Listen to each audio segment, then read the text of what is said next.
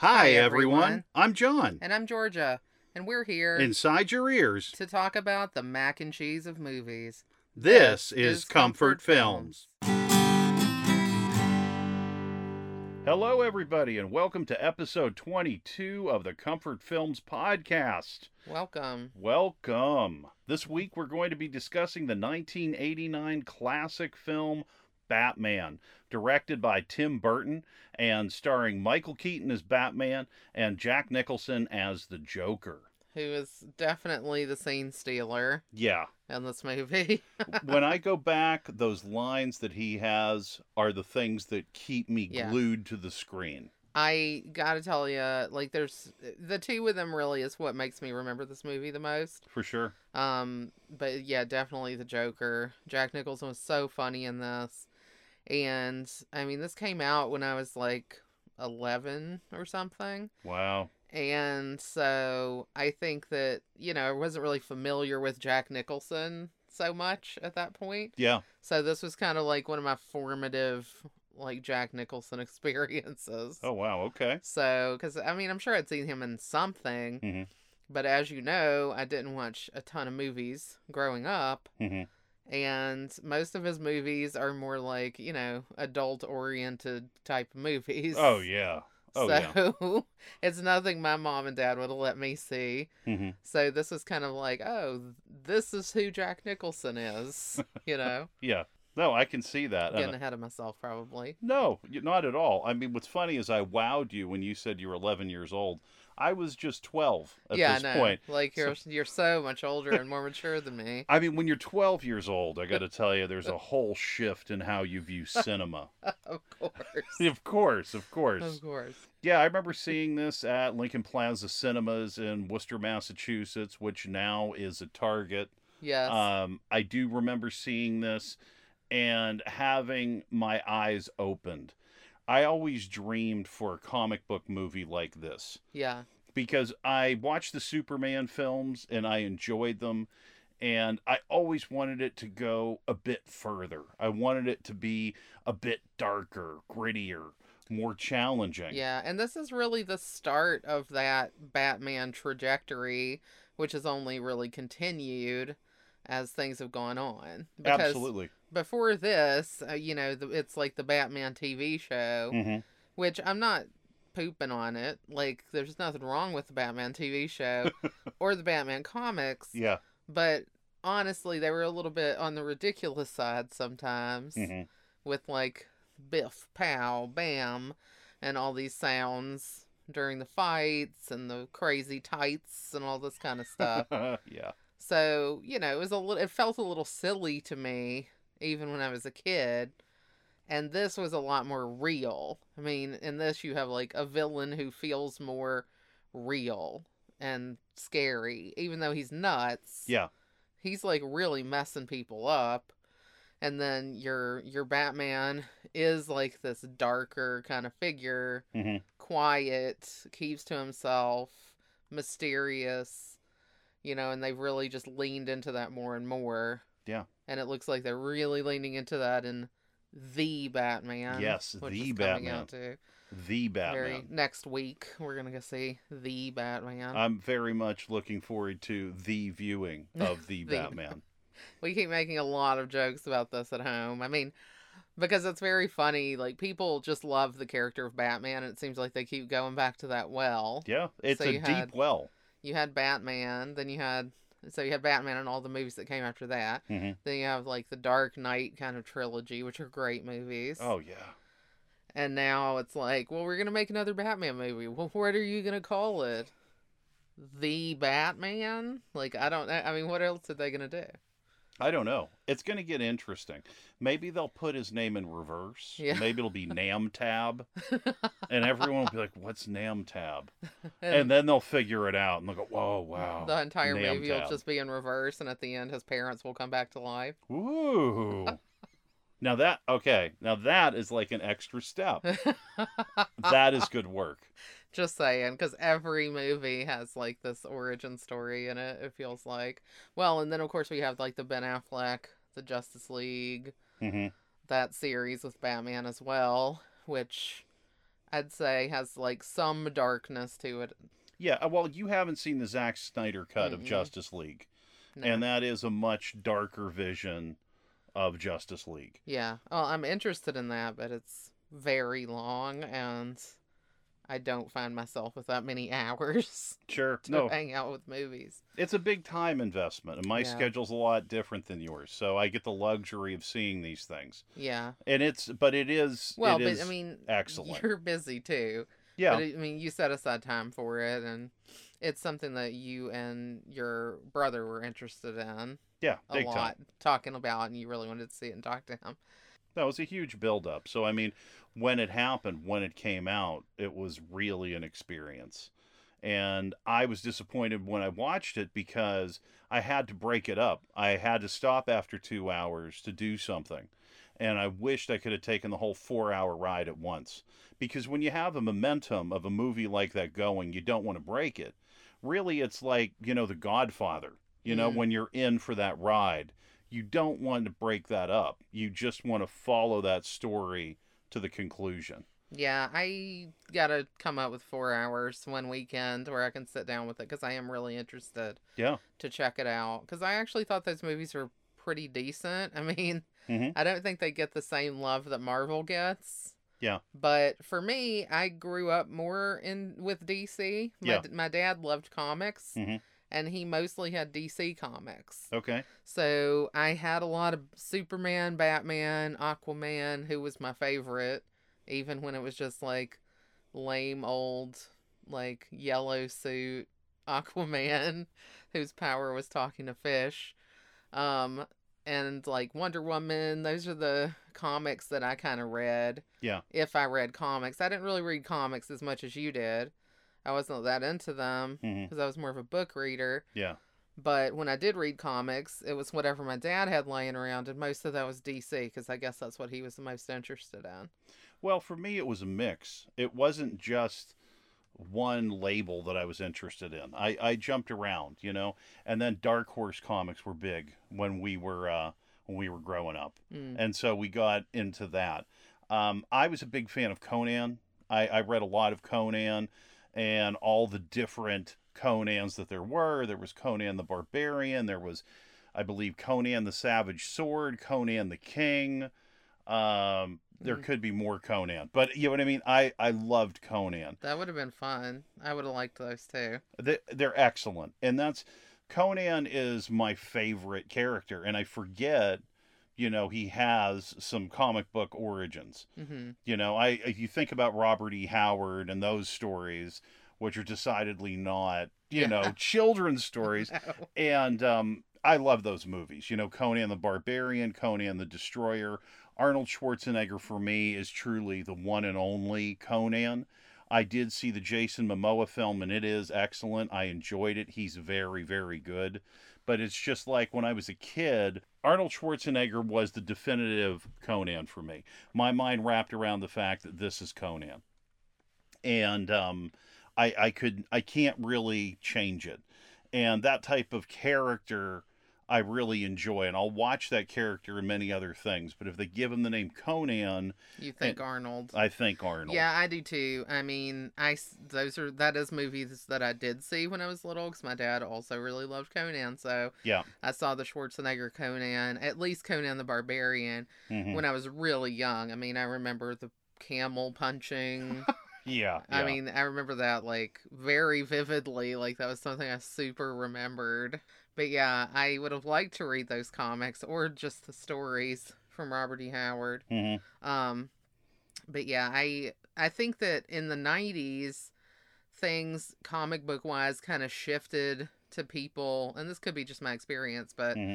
it shifted into people being really interested in X-Men comics. Yes, you were absolutely correct. That was one of the things that happened to me. I had a very large comic book collection as a kid. And X-Men was the big thing that everyone got me into. They're like, you got to look at X-Men. You got to look at X-Men. And then I was like, wow, X-Men. Yeah. And I also really enjoyed the standalone Wolverine series. Now, that took, its rating all the way to the limit. particularly when you went into the graphic novels. He was dealing with the worst human beings in the galaxy Mm. consistently, and he was just shredding them, literally. It was like the equivalent of like the Death Wish movies with Charles Oh Bronson. gosh. Yeah, it was like these vigilante characters. Okay. That's what we were looking at. Now, X-Men, not vigilantes as much as the Wolverine standalone, but I gravitated more towards those books like Punisher. I was a Yeah. big fan of Punisher. My friends and I, we would go through that. G.I. Joe, that was massive. I had a massive G.I. Joe collection. Yeah. And again, G.I. Joe had spin-offs. Like it's so long now. I think there was G.I. Joe, then there was G.I. Joe Special Missions, I think, and then there was something else. Like these things have become so big that just split off. X-Men, there were other teams that showed up. There was X-Force, there was Excalibur.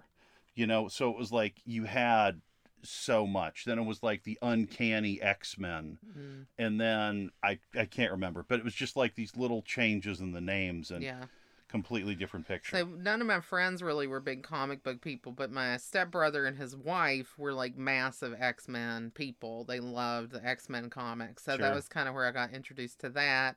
Not deeply, but enough so that I knew who X-Men were when like the movie came out. Yeah. A few years later. But I felt like that was kind of like in the 90s. That was kind of the only time I was hearing about people reading comic books was those. And now when you and I started dating, which was in the early 2000s, hmm you were pretty into graphic novels. Yes, yes. And I really I hadn't even heard that term at the time. Okay.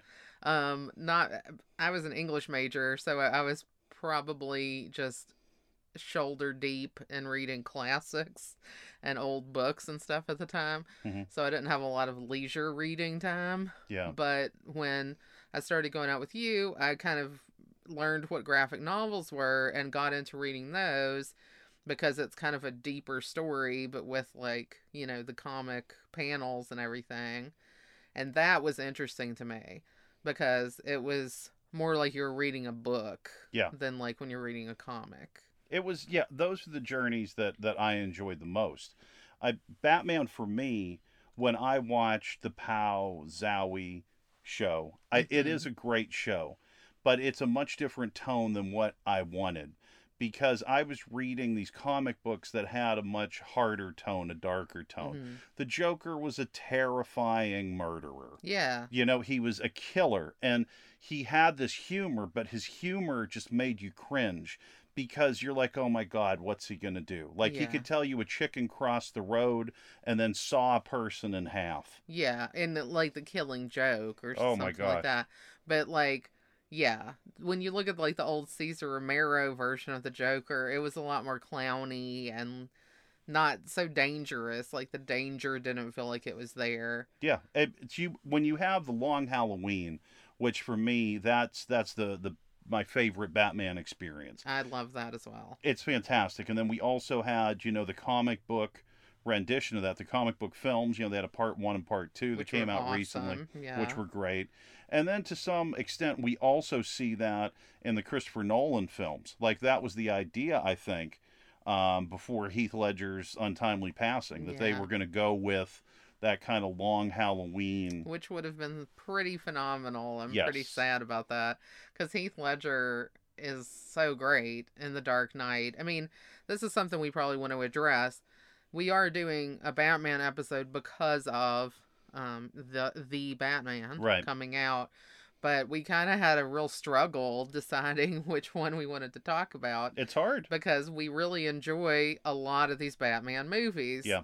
I mean, but we ended up taking Batman 1989 because it's kind of like the shift. I think the tonal shift began there. Yes. But, we easily could have talked about The Dark Knight, which Yeah. is an unbelievably great movie hmm for so many reasons. And I'm sure we will devote an episode to it That's on the at list. some yeah. point in the future because it's just too good.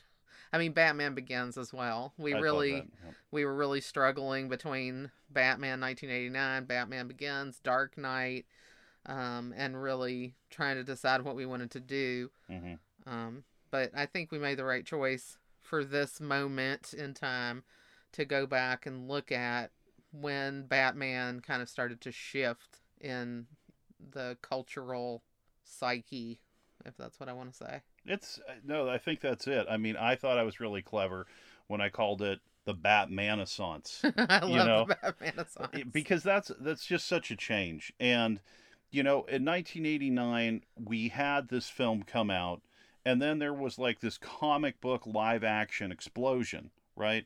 The following year, we have Dick Tracy, right? Hmm. And then we also had a live action Captain America, which I don't know that too many people really know about that. I haven't seen it, and I had never heard of it until at some point, in the last 10 years when the newer Captain America with Chris Evans was happening, Hmm. and people were like, well, do you remember this Captain America? And Yeah, I'm like, I do not. right. So, It's a funny thing. I caught it on television one day, and I wasn't familiar with it, and I always would watch anything to do with the comic books. I was always interested, and I was like, oh wow, and yeah, I was just sucked in.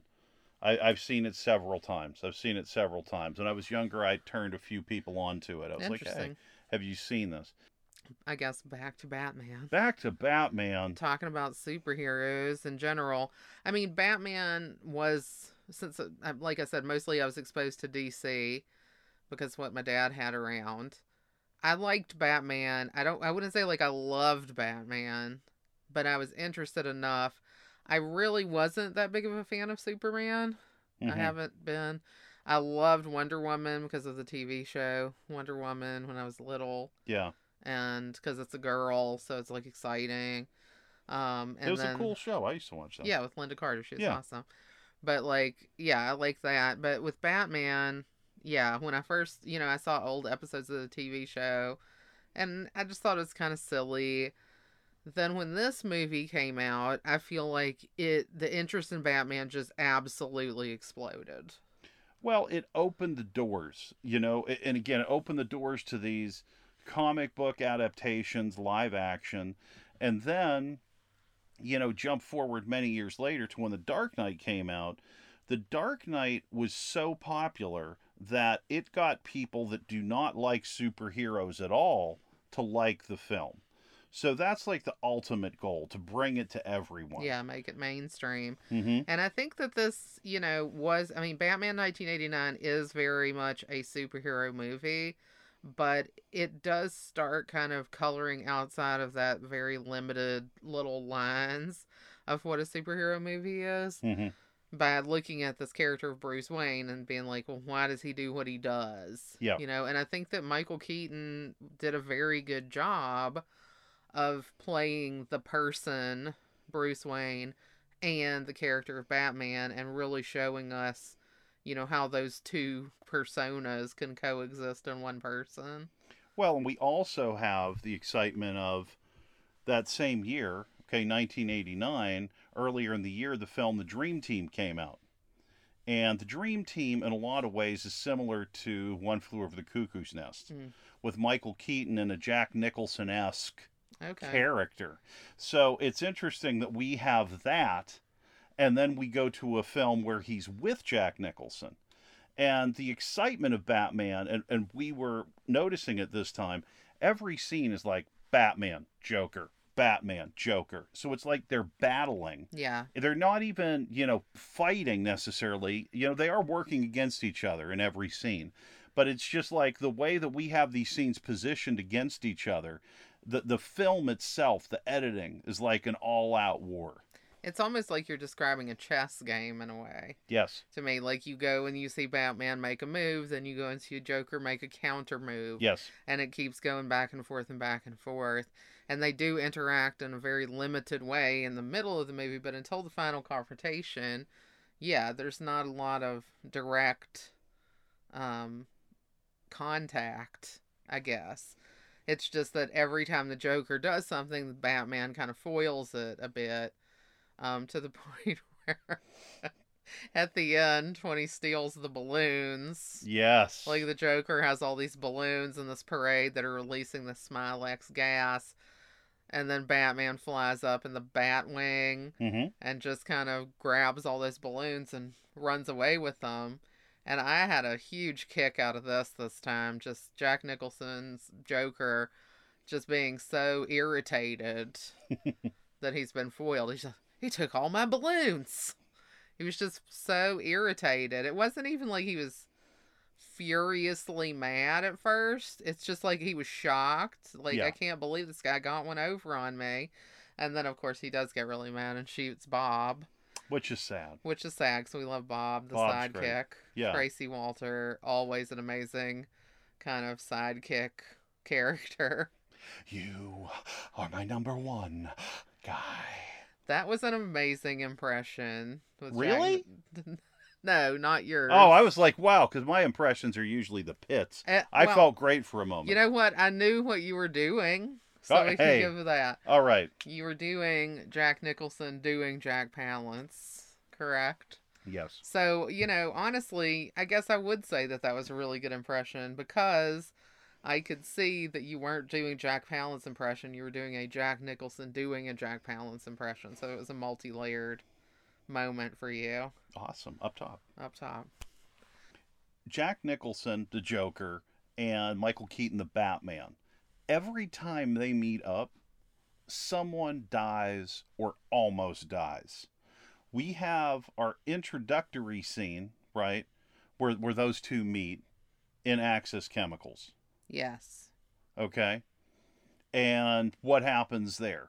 Well, at that point, the Joker isn't the Joker yet. He's No. Jack Napier, who's just this henchman to the Jack Palance character. Grissom. Right. So he just is kind of this guy who goes out and does things for Grissom, and he gets, he and Batman are fighting, and he's about to fall off the balcony into this vat of chemicals, and Batman is like holding on to his hand so he doesn't fall. And then there's like the giant question, does Batman drop him into the vat, or does Batman lose his grip and he falls into the vat?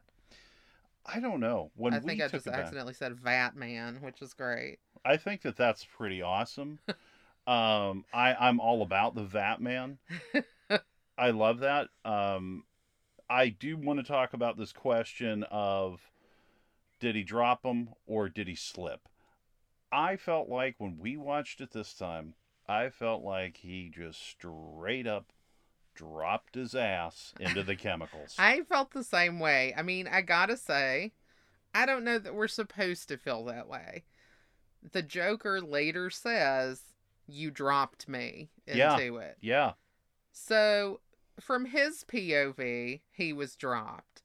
Do I trust him? Not necessarily.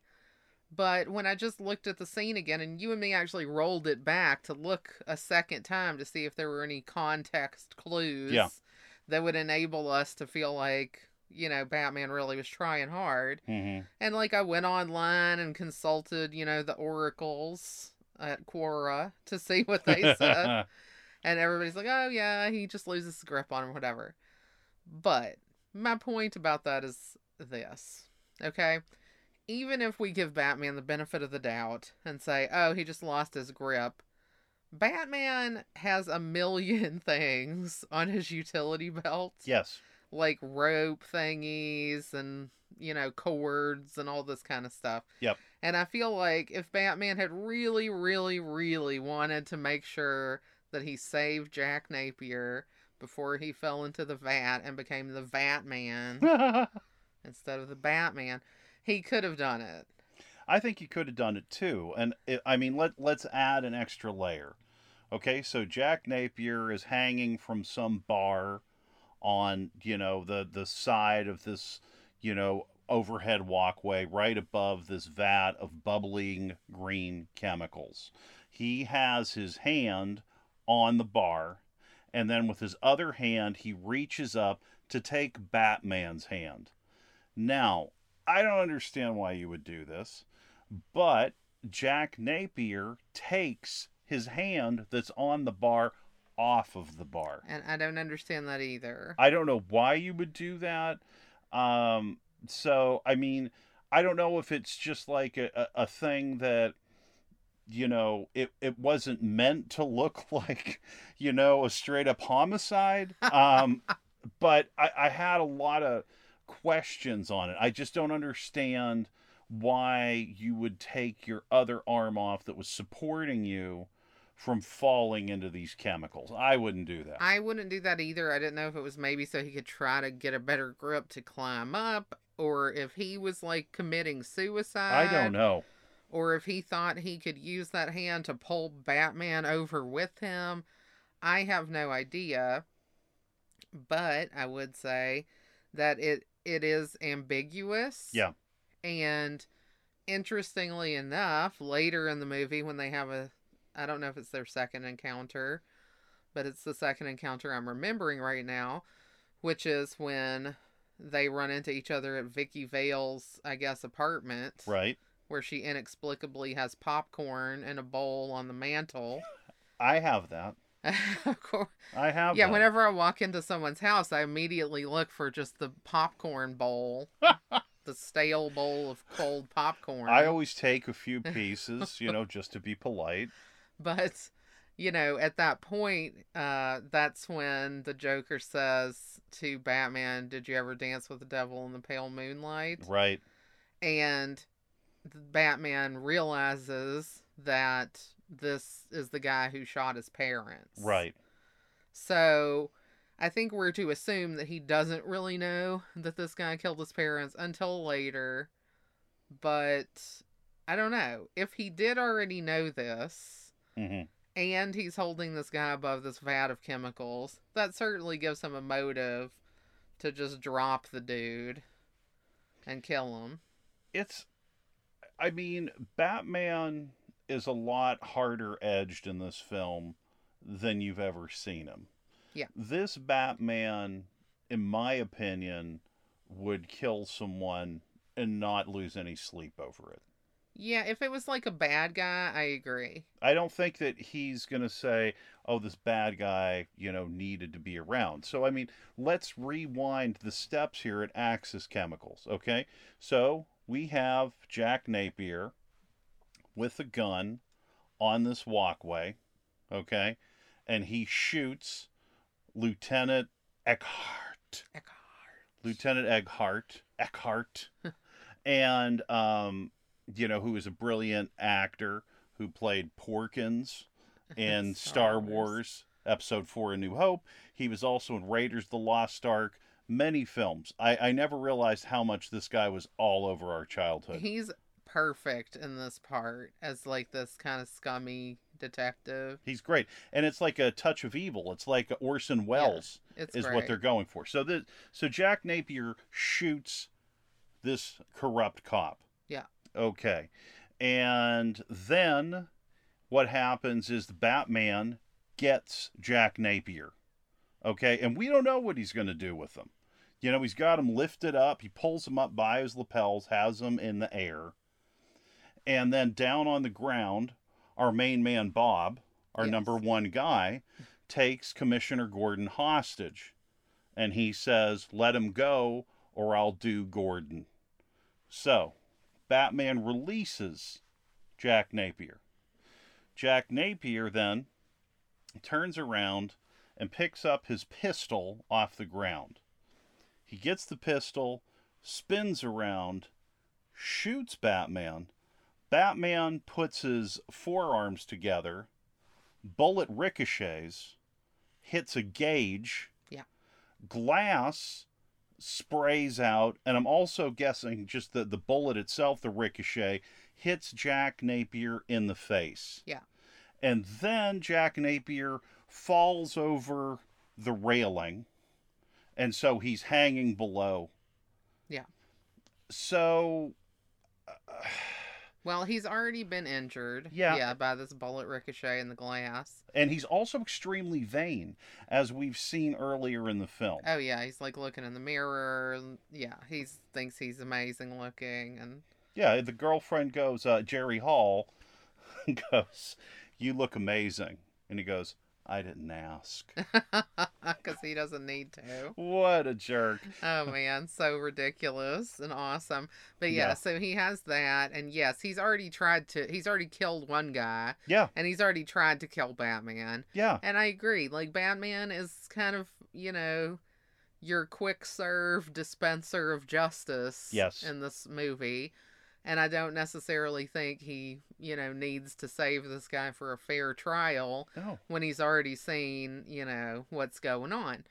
So I'm not really having a moral judgment one way No. or the other. Like, I wouldn't drop a guy off a thing even if he just killed some other dude. Yeah. But I'm not Batman, and that's cool. So, Batman, he's got our vote, man.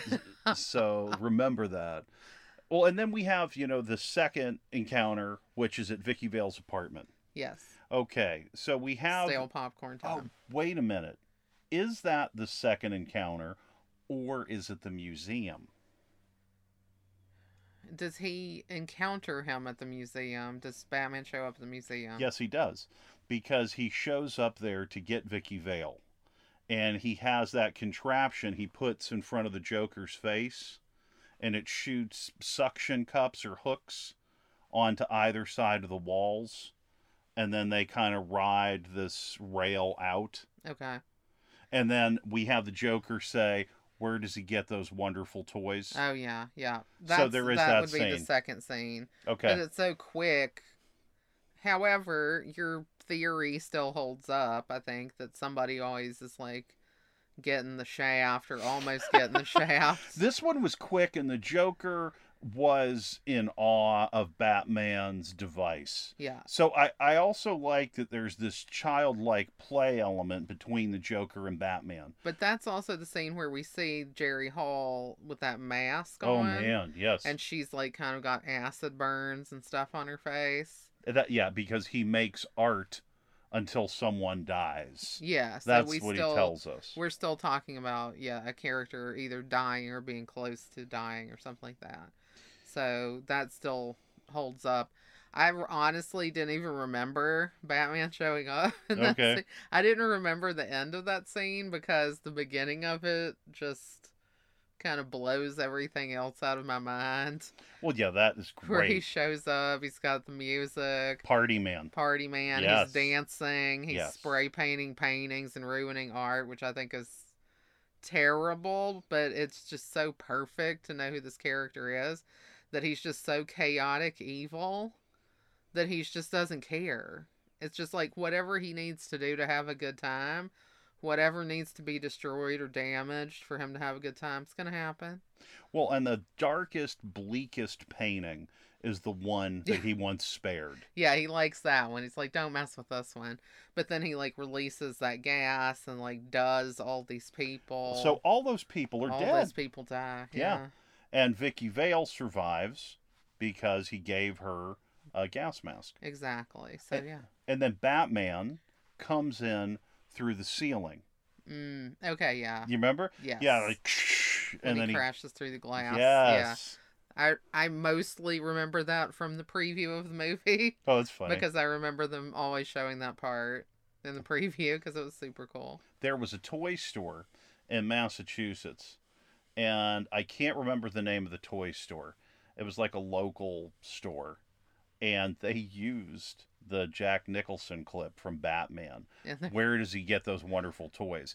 And I always wondered, how did this hobby shop get the okay on this one? Gosh. I always wonder if that just slid under the radar. I'm sure it did. Yeah. Yeah, you just narked him out on the podcast. I didn't say who because I can't remember, but yeah. And I keep my mouth shut. I never rat on my Not a friends. rat. No, I'm just kidding. So that was the second encounter. Then we are at Vicky Vale's. Popcorn time. Yeah, and then what happens there? We have this standoff. Now this is interesting because Bruce Wayne is Bruce Wayne at this point. Yes. He's not Batman. That's true. So is it technically a Batman encounter? Yeah, it technically still is, but he doesn't really like fight him like he does like an argument. He's like with words fighting with him. He's baiting him to shoot him. Yeah. Because he pulled, this move where he took a silver tray and he put it underneath his shirt. Yeah. So that if he gets shot, the bullet will get caught in that, he can act dead, and then everything can move on. So he it's had like a lot of faith in that tray. He sure did. And he's also very fortunate that it was a small caliber bullet. Yeah. And also when we see the tray, that bullet came through It did. pretty far. And I also thought that going ahead and threatening the Joker, this certified A1 nut job, as he's called, with a fire poker, Yeah. I don't know that I would have the stones, to make that move, He does say, though, and this is going back to Is It Batman? Bruce Wayne, go up to the Joker and say, I know who you are. Wow. Yeah, like it's so far out. We get that line, which is very funny from the Joker. Never rub another man's rhubarb. Oh, it's ridiculous. Just one of the many brilliant lines. Well, because this is when Joker is pursuing Vicky Vale. Yes. And she's like gone on a date with Bruce Wayne at this point. So he's getting jealous. Like Joker's jealous that Vicky Vale is interested in Batman or Bruce Wayne. So Jack Nicholson, his relationships with the ladies in the film really, put us on the path. Yeah. Which is really interesting because I'd never realized that before. If we go back to the beginning of the film, Jack Napier, before he becomes the Joker, is having a relationship with Alicia, played by Jerry Hall, who is the lady friend of Grissom, the big boss, played by Jack Palance. Which is why Grissom kind of sets up Jack Napier. Yes, he does. Take the fall because of this. Correct. He sends Jack Napier to Axis Chemicals to do a job that looks like industrial sabotage, but it's actually something where he's called the police on them. Yeah. And the documents that they are there to rob have been taken from the vault. Yeah. So Jack Napier says, we've been ratted out, boys. Watch yourselves. And it's because of Jack Napier's betrayal that leads to Grissom's betrayal. Yeah.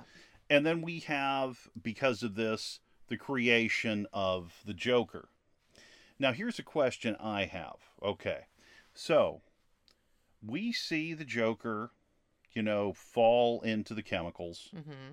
And then he gets out of it, obviously. He comes out in, like, some kind of river or something. Yeah, he's kind of washed out, which that really makes you question, like, the, OSHA requirements in Gotham. Yeah. That you fall into this vat of chemicals, and his hand, like, comes up out of there with, like, these green nails. Right. And, like, his gloves are melting off or something. Mm-hmm. And then, like, a few minutes later, or long enough that he didn't drown, he washes out in the river or something. Yeah.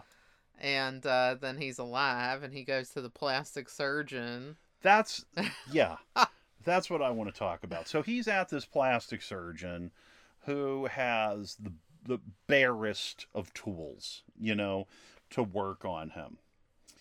So one of the features of our Joker is that he has this inset smile in his face. Mm-hmm. Is that because of the ricochet and the bullet and the glass doing so much damage to his face that the only way that the plastic surgeon could, save it or make it kind of normal is to push it into that smile? I think that it is supposed to be a combination of the facial cuts Mm-hmm. and the Axis chemical vat. Okay. Because the chemicals also change his coloration. It makes his face white. Mm-hmm. He's got this crazy red mouth, and then he has, like, the green hair. Yeah. and he has to keep covering his face up with makeup to look normal Yep. with like a I don't know, flesh tone type of base or whatever he's putting on. Right. So the color thing is definitely from the chemicals, but I felt like there must have been some action from the chemicals interacting with the cuts Mm-hmm. that also made that face like the rictus grin Yeah. that he has. Because I always had wondered about that. That was always a question for me. Yeah, I don't think they explained it like definitively, Mm-hmm. but I think that you're on the right track with your assumption. Yeah. It's the same assumption I made.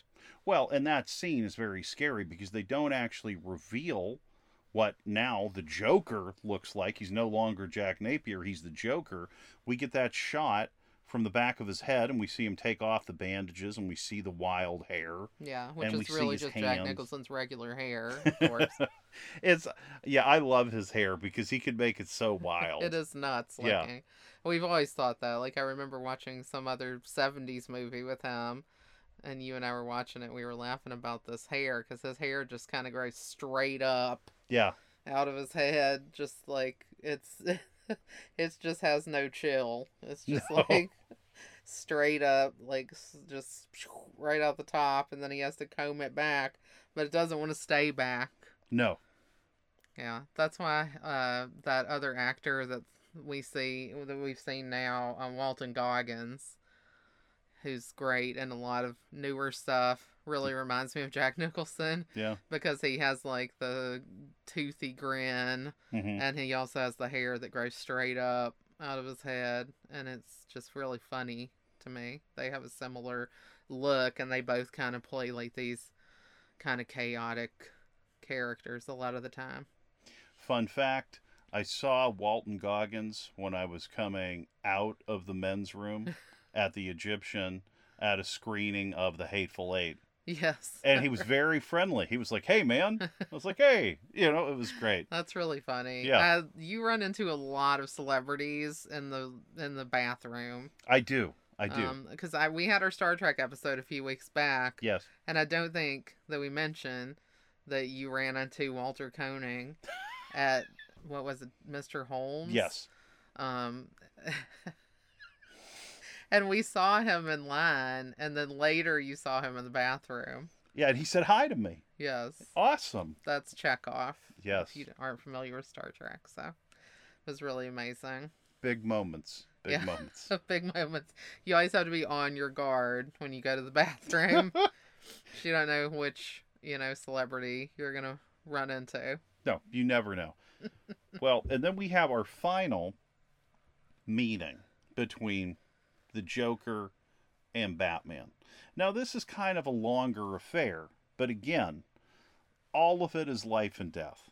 The Joker has these balloons filled with, this poison Smilex gas, and he's going to unleash it on the city. Batman flies in on the Batwing, takes away the balloons, gets them out of there, much to the chagrin of the Joker. Yes. And then, The hilarious chagrin. right? And so then, Batman flies the Batwing straight at the Joker. And I have a question here because, in the Batwing, we see the targeting system, and it is a deadlock for the Joker. And somehow the bullets and the rockets all miss the Joker.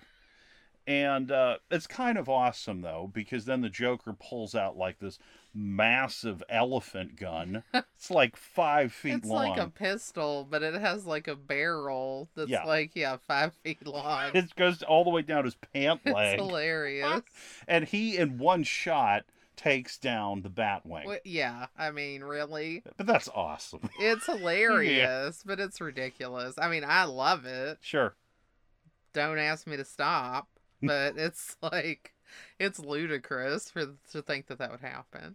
Well, and then, we go through our whole scene there where they go up the church tower, up to the bells. Yes. I'm going to truncate this. But then what happens again? We're on the side of a building. Yeah. And, we're not inside like in Axis Chemicals. We're outside, up on this church tower. And we have a deal where the Joker gets killed in the end. Yeah, well, he's hanging off the building, Mm-hmm. and uh, then he like pulls down Batman and Vicky Vale as well, and now they're hanging off the building, and he's Mm-hmm. trying to stomp them off. And he's dancing. Yes, it's amazing. Yeah. But then, he ends up falling to his death. This time, no escape due to poor OSHA regulations. No. I mean, the things that I'd like to note when Vicky Vale and Batman are hanging off the side of this church tower, he says to Vicky Vale, "Let me give you a hand." And then he reaches down and she takes the hand, and it's literally a fake hand that comes off. And she almost falls, and Batman catches her. Ridiculous. Again, his jokey, weird stuff that he does in this, it just really runs the gamut from Yeah. being like this juvenile joke stuff to being like sort of scary, creepy stuff. Well, it's very scary stuff. I mean, when he goes to take off, I thought when it was the movies, I'm like, oh my God, the Joker's going to get away. So the Joker's henchmen, both with scars on their faces, I don't know why, Yeah. are in the helicopter, and they throw down a ladder to the Joker who's out here on this church tower. And the Joker gets on this ladder, and what happens is Batman shoots one of his bat guns. I don't know what you want to call it. And it wraps around one of the ankles of the Joker. And then the other side of it wraps around a gargoyle's head. Yeah. So the helicopter's trying to take off. The Joker can't ascend the ladder, because he's stuck. The force of the helicopter actually pulls off the gargoyle's head, but that seems to make it even worse. It does make it worse, I think, because the gargoyle is so heavy Yeah, that then it starts dragging him down. yeah, Because it's kind of tied to his leg or whatever, right. and he can't climb, and it just pulls him down, and he falls. And then he dies. And it's, Yeah. But he does have a laughing box, Yeah. So there's still this laughing sound when they go around the body. And I found that Oh, so so eerie. disturbing. Right. Yeah, because he's lying there, broken on the ground. Yeah. Cratered sidewalk all around him, Mm-hmm. with this death grimace, rictus still on his face. Yeah. And this laughing box that's just like going off, and all these people crowding around. So it's very disturbing end to that character. It's crazy. And then you go back and Vicky Vale and Batman are just swinging on the tower. Mm-hmm. Which again, I question. This happens in a lot of movies, and I always question it when somebody's like falling, but then they, grab some rope and then they manage to like stop themselves from falling. But I feel like the force of like the jerk when the rope goes taut would be enough to like really hurt you. I don't think that you would be that much better off if you're falling from a great height and, have a sudden stop because the rope tightens. Mm. I don't know. I'd like to look into the physics of this question because I ask it a lot when I watch a lot of different movies. It's a good question. It's a definite movie trope that I want to know the physics of. I kind of wonder if Mythbusters ever did anything on that. I'd be curious. Yeah, it would be interesting. Well, here's something that I want to say, which is funny. We've spent a lot of time talking about the Joker, who I love, Jack Nicholson. Who's billed first in this movie? Yes, actually. he is. Yes, he is. One of my favorite actors of all time. Like I've seen, I think, pretty much everything in his catalog. But I also am a huge fan of Michael Keaton ever since I was a kid. I have seen everything that I possibly can of Michael Keaton, and he's wildly talented as well. This is his second movie with Tim Burton, because he killed it in Beetlejuice. Beetlejuice is an amazing movie, and I'm sure we'll do an episode on that. Oh, yeah. At some point, that was one of my favorite movies when I was a tween, up there with Princess Bride for me. It's so inventive, and it's so funny, and it's so scary. And he's perfectly cast in that. Yeah. Nobody could be better than him for that role. He has so many tricks up his sleeve where he can really make you laugh. And he's able to tap into that same morbid sense of humor that the Joker is. Yes, it's really funny because you could have really seen Michael Keaton playing the Joker too, probably. What if we saw Jack Nicholson as Batman? Well, Jack Nicholson, I don't know. I feel like he could have done Batman years earlier. But no, what if it was then? In 1989? That would have been awesome. With like the ab suit. Yes. He wouldn't even want it. He was riding so high in the 80s. Yeah. So many great films that he had in the 80s. He had The Border, he had Witches of Eastwick. See, I thought you were going to start talking about The Last Detail. Who isn't going to talk about The Last Detail when there's an opportunity? No. Brilliant. I love The Last Detail, Chinatown, One Flew Over the Cuckoo's Nest. Yeah. I can go through all of them, but yeah. And we have. Heartburn. I love Heartburn. We did like a huge Jack Nicholson thing where we just kept watching all of his movies, even like the really, really old. Yeah. Like motorcycle kind of movies that he did. Yeah. Yeah, he's great. He's always great and everything. But I have to say, I think this is one of my favorite things he did because I feel like he got to just really unleash that crazy sense of humor that he has. And he just got to do whatever he wanted.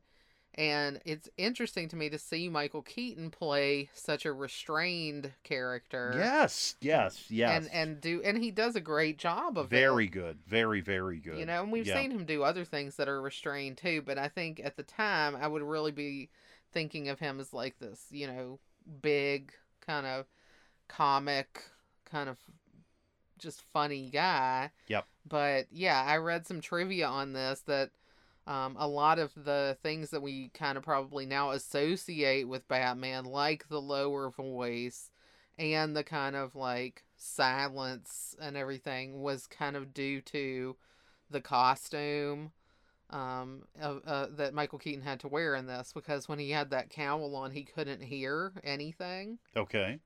And he said it kind of isolated him. Oh. In a certain way that actually helped him with the character. Huh.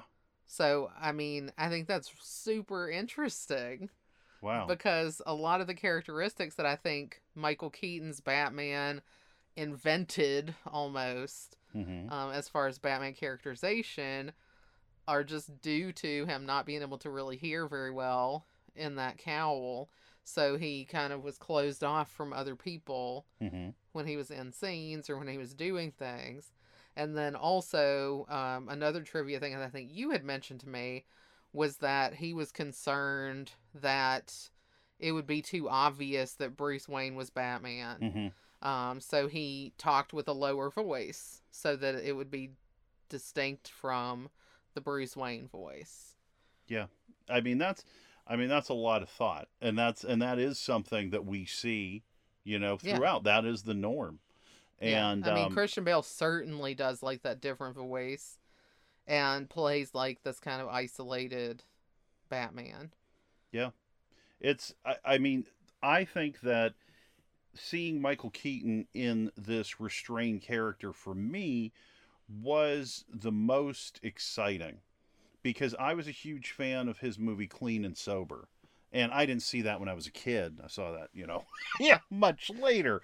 But Clean and Sober is an absolutely brilliant performance of, an addict alcoholic getting clean. It was a great movie, and he was great in it. Mm-hmm. The funny thing that I want to tell you, because I don't think you read the Batman trivia on IMDb, that's kind of the role that got him this role. No kidding. Yeah, because they saw him in that, and they really liked what he was doing, so they really were stumping for him to get the Batman Bruce Wayne part because of that movie. Wow. That I never knew that. That's awesome. Yeah, I thought it was really interesting. That just shows you. This is the guy that we saw in Johnny Dangerously, and this is the guy that we saw in Mr. Mom, Man, Yeah, what a talented person. John Peters was inspired to cast Michael Keaton as Bruce Wayne because of his brooding against type performance in Clean and Sober in 1988. He also had Michael Keaton a terrifying role, and I don't know what the year was. Pacific Heights. Pacific Heights, he was the villain, and in this he was a renter, and he was intentionally destroying the property. That was a scary role. I remember Yes. that. I didn't see that until much later. Oh man, but it's scary because it's It was the following year. wow. Yeah, that was a That was a really powerful time for Michael Keaton. yeah, that was the stuff. And then I mean we had Batman Returns. I think it was 1992, Yes, 1992. which I also enjoyed quite a bit as well. Yeah, we could have done that one too. Yeah, another good one. Because Penguin and then the Christopher Walken Yes. character. I mean that was amazing. Max Schreck. Yep. Michael Keaton was appealing as an actor to me because he could play an everyman. And he also tapped into that in the movie Gung Ho. Yeah, that's a great movie. Yes, where he's working on the car lines. Underappreciated. Yeah. It's just all of these different roles where he was a leader, he was an underdog. And you know, he had like Johnny Dangerously where he could do his rapid fire comedy, which was great. And that was also really big in the 80s. Yeah.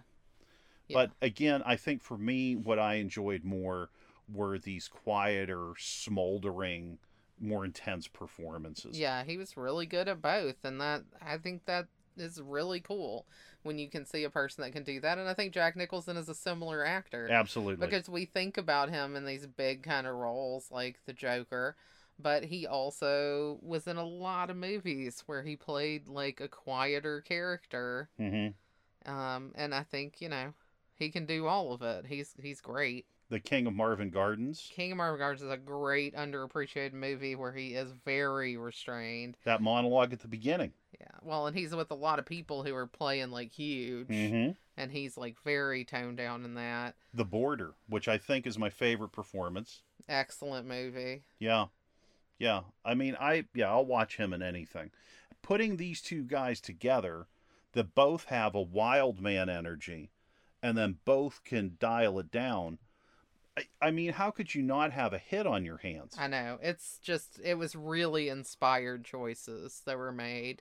And, overall, there's great people in this movie. Yes. Tracy Walter, as we said, always plays like this great henchman. I think Jack Palance is a good choice. Excellent. As like this bad guy because he just has this crazy face, He has Yeah, like this bony kind of skull face and this breathy, weird voice Mm-hmm. that's just kind of off-putting.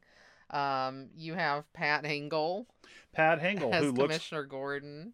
Yeah, Pat Hingle is Commissioner Gordon. Pat Hingle looks like my Uncle Art, which is really funny to me all the time.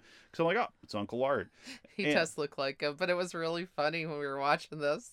When, they're at this party or whatever at the beginning. Yeah. And one of the other people comes up to Gordon to tell him, something's happened. And he's like, and who's on this case? And they're like, it's Lieutenant Eckhart. And he's like, oh, no.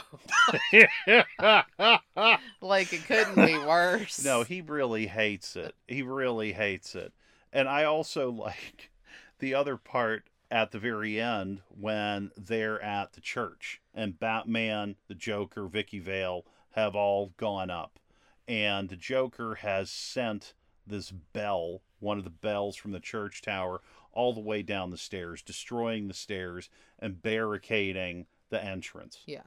So Commissioner Gordon sees this bell in the entrance, walks up, tries to push the bell by himself. It doesn't budge, and then he's like, "Okay, boys, we like, gotta done. we gotta find another way in." And I was just like, "What?" Like there were all these other police officers there that could have assisted him. They could have made more of an effort. If he can't do it alone, it can't be done. Just forget it. Just don't even think about it. We have Billy D. Williams as Yes. Harvey Dent, who is drastically underutilized. Oh, I mean, it sucks because I would have loved to have seen him as Two-Face. I would have too. So I really wish they had stuck with him, but I don't know. I didn't read up on what happened there. But I thought even in the small part that he was in here, he was really good because he plays like this really smooth kind of Harvey Dent who, you can really see is kind of a mover and shaker in Gotham. Yeah. Really nice work. We have Robert Wall as like this reporter. I thought he was so funny when I was a kid. I mean, I still think he's funny, but I remember when I was a kid, it was like this spark of joy because it was like a nerdier, doofier guy that was funny. Yeah. And like he got to hang out with Kim Basinger. And I was like, wow, he got to hang out with Kim Basinger. He's just a funny guy. I could be a funny guy. I love you, Robert Wall. Well, and of course, I was leaving her till last, but Kim Basinger is hugely important. Yes. In this movie, even though she doesn't really have a whole lot to do besides play like the damsel in distress most of the time. Yeah. But she just has like this iconic kind of look of that late 80s time period. Yeah. With like that, spiral perm blonde hair and the bangs. And always like they have her wearing white, which is honestly mystifying in the first in that ballroom scene. Yes. At the beginning, because they walk into this kind of museum room at Bruce Wayne's mansion, her and Knox, and he's got on this tux, and she's got on this humongous white dress, and I was like, what, are they getting married? That was so good. Like, she looks like she's wearing a wedding dress. It's funny. Yeah. And Knox is Robert Wall. But yeah, so they're in that room and she just looks like she's going down the aisle or whatever. So I was very confused. But then throughout the movie, they have her in white, as like this innocent kind of a person or whatever, I guess is what they're trying to go for. Who wants, who the Joker wants to corrupt. But I think she does a great job in this. She's great. And let's talk about another connection, if we can. Vicky Vale does this whole spread on the Corto Maltese. Yes, which is this fake island in DC, apparently. And we had just rewatched The Suicide Squad. Yep. The 2021 James Gunn movie, which takes place, for the most part, in Corto Maltese. Yeah. So, when we watch this, and I think Bruce Wayne first meets Kim Basinger's character, Vicky Vale, and he's like, oh, didn't you take all those pictures in the Corto Maltese? And even before that, she had said something about it, and we were like, wait a minute. Yeah. We just read about this. I actually looked it up to see if it was a real place or a place that no longer exists that used to be a real place, because I was like, this is too weird. Well, I'm going to let you in on a secret. I thought it was real. You did? I did. I thought it was real. I mean, no, I don't think that that's out of the question of thinking it's real, because there's been a lot of times when a country used to exist and it no longer exists. Especially like these little banana republics, or like, different countries that are in developing nations and got overthrown and got restarted as something else. It's not out of the question that something could have existed, but I thought the same thing. I had to check. I checked. That's because you're smart. I didn't feel confident that it wasn't a real place, that maybe I just somehow missed knowing about. Yeah. Well, it's something else in this movie that I want to bring up. The cinematography in the film and the use of light and shadow. And, it's like a noir type of feel.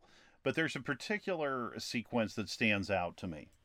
This is Jack Napier, now the Joker, comes back to Grissom's office to confront him about the betrayal. So we have Grissom in his office, and it's dark. And then we have Jack Napier, the Joker, comes in the doorway. We see the door open. We see the light come in. And we see this figure in shadow. And we don't know who it is. But we can hear the Joker. And then the Joker steps into the light, and that is the first reveal of his face. It is horrifying. Yeah. It's very scary. It's a terrifying scene. And Jack Palance is such a great actor that he has enough presence to stand up to Jack Nicholson. It's a very tense scene. It's a brief scene, but it's so powerful. And the use of light and shadow continues throughout the film. There's just these pools of light Yeah. that you see people walk into. And that scene actually, I believe, is echoed later Mm-hmm. when Batman or Bruce Wayne has like the flashback to when his parents were killed, Yes. and he sees this figure who's in a shadow Mm-hmm. and says, "Have you ever danced with the devil in the pale moonlight?" And then the person steps out of the shadow, and it's this young Jack Napier. And that's when he makes the connection that this is the guy that killed his parents.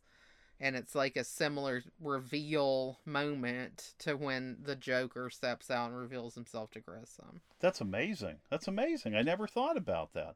That's one of those things that must have just rolled by and I never registered it. I wouldn't say I really did either. Until I didn't even think about it until you just were mentioning that scene, which is really a great scene where he reveals himself to Grissom. The other thing is that Grissom's office is so awesome looking. Yes. Like it's so tall and like has like the big dark windows and things like that. And it's just really designed well. I love like the production design of this movie. Yes.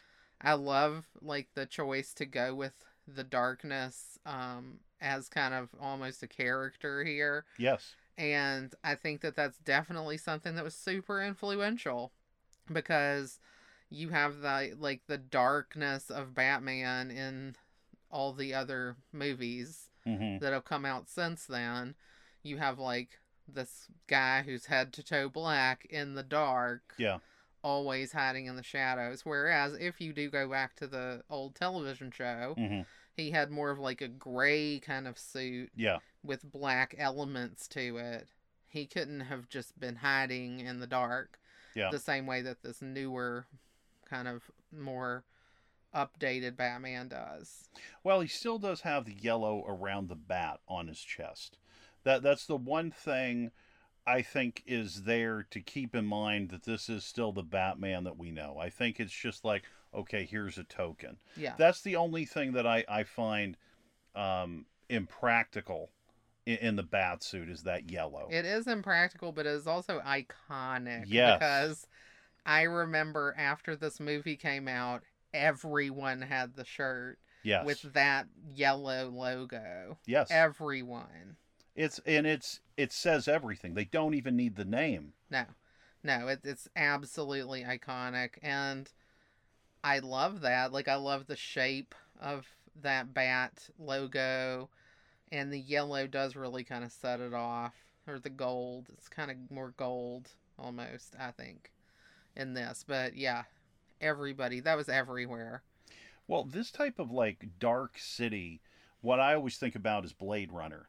Now, I've never read anything citing Blade Runner as an influence on this, though I'm sure Tim Burton had seen Blade Runner in his life. Christopher Nolan, when he did the Batman films, actually showed his crew Blade Runner and said, this is the type of look that I want to have. Interesting. So when we look at this Batman and we see the city, that is what I find so exciting. Is we've got an entire city. It's like this steampunk Yeah. mixed with, I don't know, like some kind of iconic 40s, I guess, Like, architecture. it makes me think of Metropolis. Yes, a little bit. it's a fantastic backdrop. And we're introduced to the city very well in the opening sequence, which is a fake out. Yes. Which is a great fake out because we have, a family and they feel like they're from the Midwest. They're definitely out of towners. You have the father, you have the mother, and then you have the son. And they're trying to get a cab and they can't get a cab. And the father is just like, I'm taking charge. And he decides to take them through the dankest alley you've ever seen. Yeah, like what a just absolute dumbass. Yeah, it's like, how stupid are you, pal? And then, they get mugged, Yeah, of and course. they're lucky Batman, is around. You know what Yeah. I mean?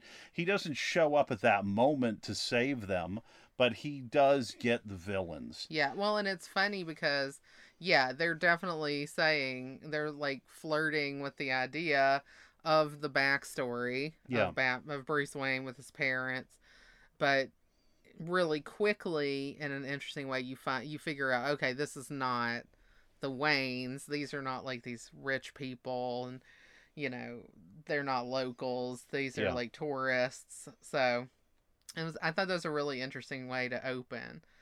Because also, I don't think that like that backstory of Bruce Wayne was so iconic now as it is now. Yeah. Like, because if you hadn't read the comic books, maybe you didn't really know as much. But now everything with Batman has like, you have to remember that his parents got killed, and that his being orphaned as a young child and growing up alone with just Alfred in this giant mansion is such a huge part of who he is. Well, the Batman says it does not include the origin story. Well, we'll see what happens. Yeah, I'm excited to see that. Another actor that I want to bring up that we hadn't mentioned is Alfred. Yes, that's true. This Alfred is a great Alfred. He's very strong. And again, when I hear Alfred, I still think of Michael Gough, if I'm saying it right. I'm not Gough? sure. Go? I was just like, is it Goff? Is it Go? Is it Guff? I'm sorry, I don't know. It's Gough, everybody. So But I don't know. he does have like the look that I think of when I think about Alfred. Yes. And again, in the Dark Knight trilogy, it's Michael Caine, who I wasn't sure how I was going to feel about that. Mm-hmm. He was amazing. He killed it. I mean, we went through all of the Christopher Nolan films. We've been doing a lot of Batmaning here lately. Yeah, we've been batting it up, batting it around. Yeah, and it's great because Michael Caine is, he seems intelligent, he has that wit, and then he also brings the thunder, and by that we mean he brings the emotion, Oh yeah. the tears. When we are in Dark Knight Rises and we get to the point where Alfred and Bruce Wayne have to part ways, Oh, there are some man tears, and they are juicy. the genuine man tears are shed. Yeah. Yeah, no, it's really good. Michael Caine is kind of unbelievably good, but I still have to say that this Alfred by this Michael, I'm gonna say Gough, Okay. is so seminal to me in my head that like this is who I would think of, and he just kind of has this no nonsense manner, but how much he cares about Bruce Wayne, Mm-hmm. and he's just the perfect kind of sidekick, guy that's like helping him out behind the scenes, and just really excellent job by him. Fantastic job. So I have another question. Why is it that so many people in Gotham look like they have some kind of like wasting disease? Wait, before or after the Joker? Okay. I'm jumping back to where we were with the initial fake out scene with the mugging Okay. of I'll call them again, the Midwestern family. I don't know if they're from the Midwest, but Well, it feels like it. yes. Well, I think we're just supposed to think that Gotham is a very, very bad place. Yes, those two robbers look like they have like the Sif or something. Yeah, they're like white as a sheet, and they got like these kind of boils, and one of the muggers has kind of like a acne scarred skin to begin with, and I feel like they're playing that up. Yeah, I'm assuming that that's just to tell us that this is a diseased city. Well, not everyone has it. Not a literally diseased city, Right. but like the city itself is rotten, and all the people are victims of that. Yeah. Well, we see in the movie the Smile X Yeah. and what that does. And that basically turns you into the Joker. That same smile, the hair, the nails, the lips, and you start laughing until you die. Uncontrollably. Yeah, I mean, I think that, and what he's done is that he's put that into the beauty products. So, like, if you use any of these beauty products in combination, then they've been tainted with Smilex, and it can give you, like, this disease or, kill you. So, everybody, which I thought this was hilarious, and you did too, starts, like, not wearing makeup. Yes. They all look hellish on the news. Yes. And it's super funny because the newscaster guy, the first time you see him, he's like all polished and everything. Mm-hmm. Then the next time, after he's had to stop wearing, the makeup, he's got like zits all over him, and he looks like he hasn't slept in days. It's terrible. And it's really funny. But I thought that was like one of the coolest things, and this idea of him, like, of the Joker, like, tainting and adulterating these products, because that was something we were afraid of at the time. Like in the 80s, like, Yeah. people had died from like the Tylenol taintings Yes. or whatever. I don't really exactly remember because I was a little kid, but I do remember that was when you started having a lot of tamper resistant packaging and things Mhm. like this, because people, had been hurt or killed by people adulterating products. And that was something we were afraid of, and then it's made real in this, that he does that. And I think it's hilarious when he breaks in on the newscast with his commercial or whatever. Love that Joker. He's been using Brand X. But with Smilex, I get a grin again and again. So Oh, good. unbelievably great. But, Let's do our favorite Jack Nicholson lines oh, as the Joker. so hard. Okay. This town needs an enema. You're stealing all the good ones. Oh, You man. already said don't rub another man's rhubarb. I did. And This Town Needs an Enema is possibly my favorite. And I also like when he's there and he sets one of the mobsters on fire at the big meeting. Yeah. And he starts singing. Oh, yes. There'll be a hot time in the old town tonight, I believe, is what he's singing. I believe you're correct. And he also says that the guy's getting a little hot under the collar. Oh, my God. And then he also, when he's cutting out a picture of Vicky Vale, okay, Bob has taken photographs because he's been following. I can't remember if he was tasked to follow Batman or Bruce Wayne. I'm guessing Bruce Wayne, but I don't know. Maybe it was Batman. But anyway, Bob comes back with these pictures, and there are pictures of Kim Basinger, Vicky Vale. Yeah. And he's like, Bob, I think I'm getting a new girl. I'm trading up. And then he starts cutting out her picture, and he goes, I think I'm going to stay in the lines on this one. I love it. Oh, my God. Oh, there's the other part where he's out there shooting money out into the crowd before he releases the balloons. That's Yeah. how he's drawn everyone into this location to release the gas, is that he's shooting out money and having a parade. Yes. And he says, who do you trust? Me. I'm giving away free money. And where's the Batman? He's at home washing his tights. Of course, that's right when Batman shows up and, like, steals the balloons, but So good. it's He stole great. my balloons. So mad about it. He really hated that. That's more contextual and funny. Oh, God. Also, when they're having, like, their ultimate fight at the top of the bell tower, Mm-hmm. and Bruce Wayne, confronts Joker and says, you killed my parents.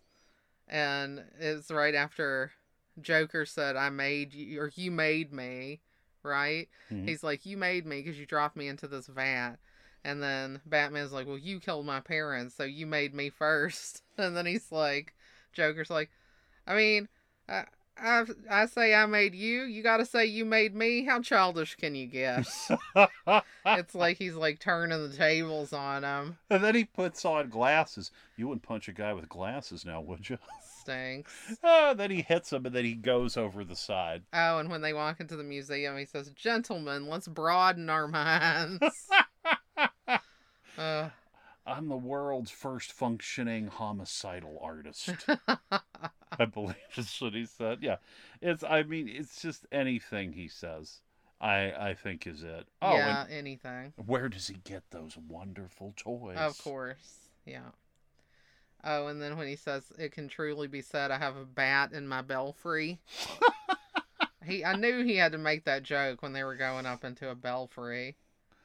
Yeah. Oh man. Well, and then also when one of the gangsters is doing a press conference and saying that Grissom told him to take over all of his operations while he was away, and then the Joker shows up dressed as a clown.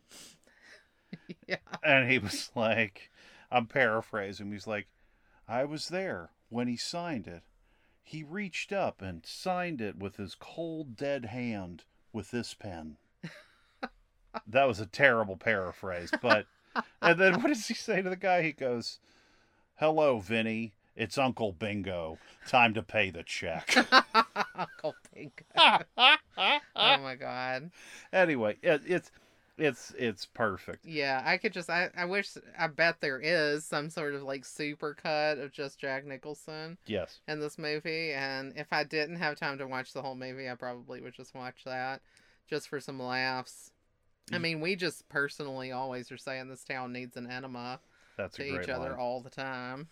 Well, and also you said that Jack Nicholson would actually watch this movie weekly at his house. Yeah, that's what in the trivia of the movie on IMDb it says that Jack Nicholson loves this performance of his so much that he would just watch it all the time after it came out because it just made him so happy because he just loved being able to play a character that was so free to do anything. Yeah. Because he's the kind of actor who likes to kind of be unleashed, but of course he has to, act within the boundaries of his character. And what he loved about this character is it has no boundaries.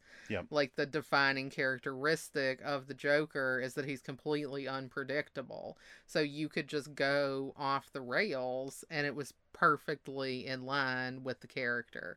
And he really kind of bonded with that and just loved it and had a great time. And you can feel it. You can just feel that he had a great time, doing this movie and making it. And, everybody, I think, seemed to have a good time with it. Like, I read trivia also that Michael Keaton was terrified because he was going to be in this movie with the Jack Nicholson. Yeah, right? But then Jack Nicholson is just so at ease and great and just was so comfortable with everyone and friendly that they ended up becoming really good friends and they had a fantastic time doing this movie. It was just like making a movie with your buddy. Oh, that's awesome. Which is the perfect and ideal experience. That's the dream. You're a superhero. You're doing a movie with Jack Nicholson as the Joker and you're hanging out. Yeah. Pretty mint. Pretty good. So 2 things that we should talk about before we escape. Prince and the car. Yes, Prince did the music for this movie, and it is all great. Mm-hmm. All super great. Yep. I mean, there's also a score element, it's Danny Elfman. Yes. Which is great. Yeah. But then there's the Prince songs in this, and I don't really think you could have really picked a more ideal choice of a pop star to do music for this movie than Prince at that time. Yeah. Everything he was doing just fit into that time period so well, and it also translated into this movie really well. Mm-hmm. And somehow I don't know, like the Prince songs with Jack Nicholson somehow fit together. Yes. In like a really perfect way. So, I mean, I think it was a perfect choice. Well, the 2 songs that I remember that were with Jack Nicholson where Prince was really featured were Party Man when they were tearing up the museum and then the song Trust when he was giving away the money at the parade. Yes, both of those are, I mean, yeah, Trust is just a catchy song and it really fit in that scene because everybody's just in this party atmosphere, Mm-hmm. and it was just that Prince feel. And they also had a big song. The big single, I think, at the time was the song Bat Dance. And Kim Basinger possibly could have been in the video as well. Well, I think she was dating Prince Okay. around this time as well. I don't Mm-hmm. know if it was after, before, during. I'm not sure. Okay. But I think she and Prince like were in a relationship, so maybe they met doing a video or something for it. Pretty cool. Interesting. Yeah. But yeah, excellent point with the music. And then what was the other thing? The car. Oh God, the car. This Batmobile is awesome. Mm-hmm. We didn't talk about any gadgets, anything like that. But the car is just the car. Yes. It's the one that I think of. The one from the original series with Adam West and Burt Ward was an excellent car. I really liked And it. we've seen both of those in real life. Yeah. We've gone to a museum that I guess, did we see the old Batmobile at the Peterson also, or did we see that somewhere else? I'm not sure. Well, I know that we've seen both, but the Batmobile from this movie, I believe, we saw at Peterson Museum here in LA, and it looks as awesome as it does in this movie. Like, it's so huge. I love that. And it's like cobbled together out of all these other car parts and stuff, but it looks so awesome. And I loved how he could just like lock it down like a tank. Yes. And just, it was bulletproof. It, could do whatever you wanted it to do. I mean, He could drive it remotely. yeah. It couldn't have been cooler. No, and it's like the engine. It just looks like a jet turbine. Yeah, I think that's probably what it is. Like a small prop plane turbine or something that's stuck into the car, but it just looks so powerful. And there are no doors. There's just that hatch that just slides forward. Super cool. Jump in and out. That was so cool. And it just hauls. And what was great is it moves so fast through Gotham that when it comes time to take the turns, it shoots a grappling hook. Yes. So it wraps around the lamppost so it can actually make so the it can turn. swing around. Yes. That's so cool. Yeah, I loved that car. The fins, yeah. I don't know if any car to me ever made it up to that level after. Like some of the vehicles that Bruce Wayne has in the Dark Knight movies are Yes. awesome. For me, the coolest one in that is that motorcycle. When from it the drops third out. movie, when it like can go sideways because the wheels will just spin sideways. Yes. That motorcycle is awesome, but the car in this movie just was my favorite car. Now, is that the same motorcycle that's in Dark Knight? Because you remember he's in the car in Dark Knight and the car gets blown up. It's like critical damage. So then he jumps out and it's a motorcycle. Is that the same motorcycle from Dark Knight to Dark Knight Rises, or is that a different one? I am not 100% sure because Okay. I don't remember if it goes sideways in Dark Knight. I thought And it did. It may, but I feel like I could see that happening more in Dark Knight Rises, particularly when Catwoman was riding it Okay. in Dark Knight Rises. It just seemed super cool. But yeah, that motorcycle from Dark Knight is amazing. I loved the Batwing in the 1989 Batman, and I was sad that it was used so little. I know. I feel like they could have done more with it, but I mean, the movie is only so long, I guess. Right. So, but what they did do with it was cool, and I did think it was so neat that he had that, like, as an option to fly around, too. It was almost like a human-sized drone plane or something. Yeah. It was really neat. Let's talk very briefly about the fat shaming of Kim Basinger. When they're in the alley and Batman has a grappling hook on his utility belt, asks, Vicky Vale, Kim Basinger, how much do you weigh? She's like about 108. And so he shoots this grappling hook and they're going up. And then I guess Kim Basinger's weight is too much. So Batman drops off and lets her, go the rest of the distance, and he falls into some garbage and into the alley to fight some villains. Yeah. Then later, he goes to her, you weigh a little bit more than 108. Yeah. Like what? Oh, So, sorry, What? sorry, cow lady. It's so stupid. Like, oh gosh, what does she weigh? 111? I mean, I Spare me. that's really good stuff. Yeah, oh god. Like, please. Anyway, that's like the Anyway, same weight as one of my legs. So, I think my yeah, goatee I can weighs just that. imagine myself going up on a grappling hook would be like the slowest dumb waiter of all time. I don't think it would be too good. I wouldn't even get the grappling hook in the right place. I would just shoot it sideways and just do something Then you would just crazy. get mad and just go up the fire escape or something. You'd be like, Something, screw it. right? That's me. Yeah, I can feel that. I would probably do that too. Well, I think that we should talk about the food. Yeah, so what food does Batman make you think of? It makes me think of a cream-filled pastry. Okay. And the reason for that is, again, it reminds me of my youth. I used to have those a lot. We used to have tea and these cream filled pastries, and they were really light and they were really sweet. The reason that I think about them is because the cream was so white, and I love opposites. So it's like I think about Batman and this darkness, and then I think about the cream Uh, that's inside the That's pastry, and I'm funny. like, what a great mix. This is amazing. And yeah, and also it's just like, you have this cream filled pastry, and I could imagine like just the Batmobile like flying through there and all this cream going everywhere. Shoot, now. Yeah, right. I could see that. That's really funny. But it's, yeah, a great memory. I mean, I remember seeing a Batman in the theater as a kid, completely blown away. I actually bought a souvenir program.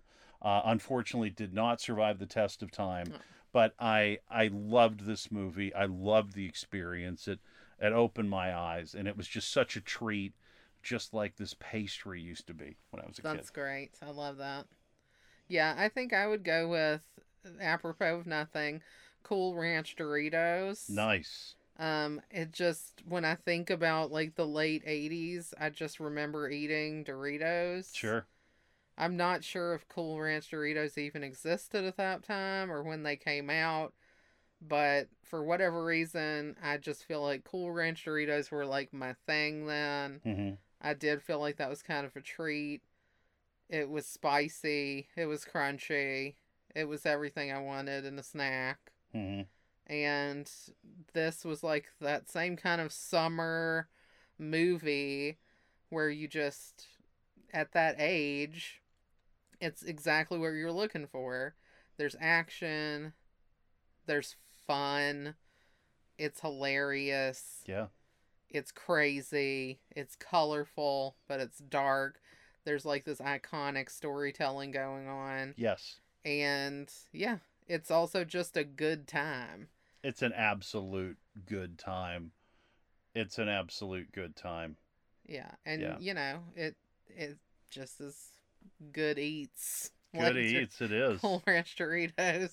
Yeah. So that's what I feel like. All right, so that was it for Batman 1989. Yes. Fantastic, fantastic movie. Mm-hmm. And again, we're looking forward to The Batman Yes. next Friday. Probably will mention something about that movie when we come back next week. Yeah, that'd be cool. We might do a special little short sesh, just doing a spoiler-free discussion. And you know us in a short sesh. What It'll that only means. be 150 minutes long. It'll only be longer than the already long movie. Right? Yeah, no.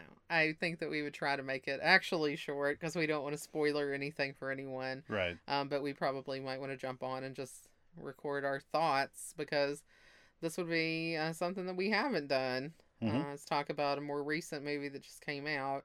Since movies are just starting to happen in theaters again, Yeah. it's exciting to be able to go and watch something and chat about that. So look out for that. And then otherwise, we'll be back with our regularly scheduled programming as well next week. And who knows what that'll be. No, not me, that's for sure. Yes, it will be a surprise. I'm sure that we have it written down somewhere, but Somewhere. I forgot. And we So might change our mind. We we- like to keep it fresh. we always do. Yeah. All right. Thanks, everyone. Stay comfy. Stay comfy.